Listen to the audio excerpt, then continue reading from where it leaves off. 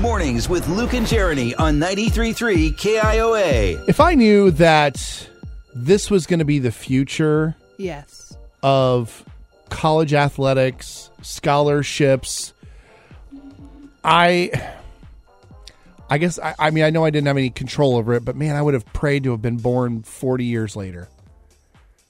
You're going to have to explain some things, because if you were born 40 years later, you would only be 5. Therefore, you would not be going to college yet. I understand, but the chances of me being able to go on a scholarship would be even better. Here's what I'm trying to say. A couple of kids from Colorado just became the first college athletes to get scholarships to play Division I cornhole. That's not a real sport. It's a real thing. I never could have thought that me playing just a fun side hustle would lead to college or going to a national level and playing. This is something that is now going to give kids an opportunity to get scholarships, potential full rides eventually. And there are so many kids that want to make this their career, and I think this is the gateway to make that happen. Yeah, the names of the kids are Jackson Remnick and Gavin Hammond, and they went to high school together near Denver, which I guess has a strong cornhole program. Even he said it was just a side hustle. Yeah. It's not a real sport. But his side hustle got him a scholarship to college. Mine did too.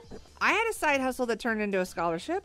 Both of the guys got scholarships to Winthrop University, which is in South Carolina, I believe. Okay. And they didn't say that they got full rides, but they did get scholarships. Yeah. But they do think that in the future, full ride scholarships are possible for things like cornhole.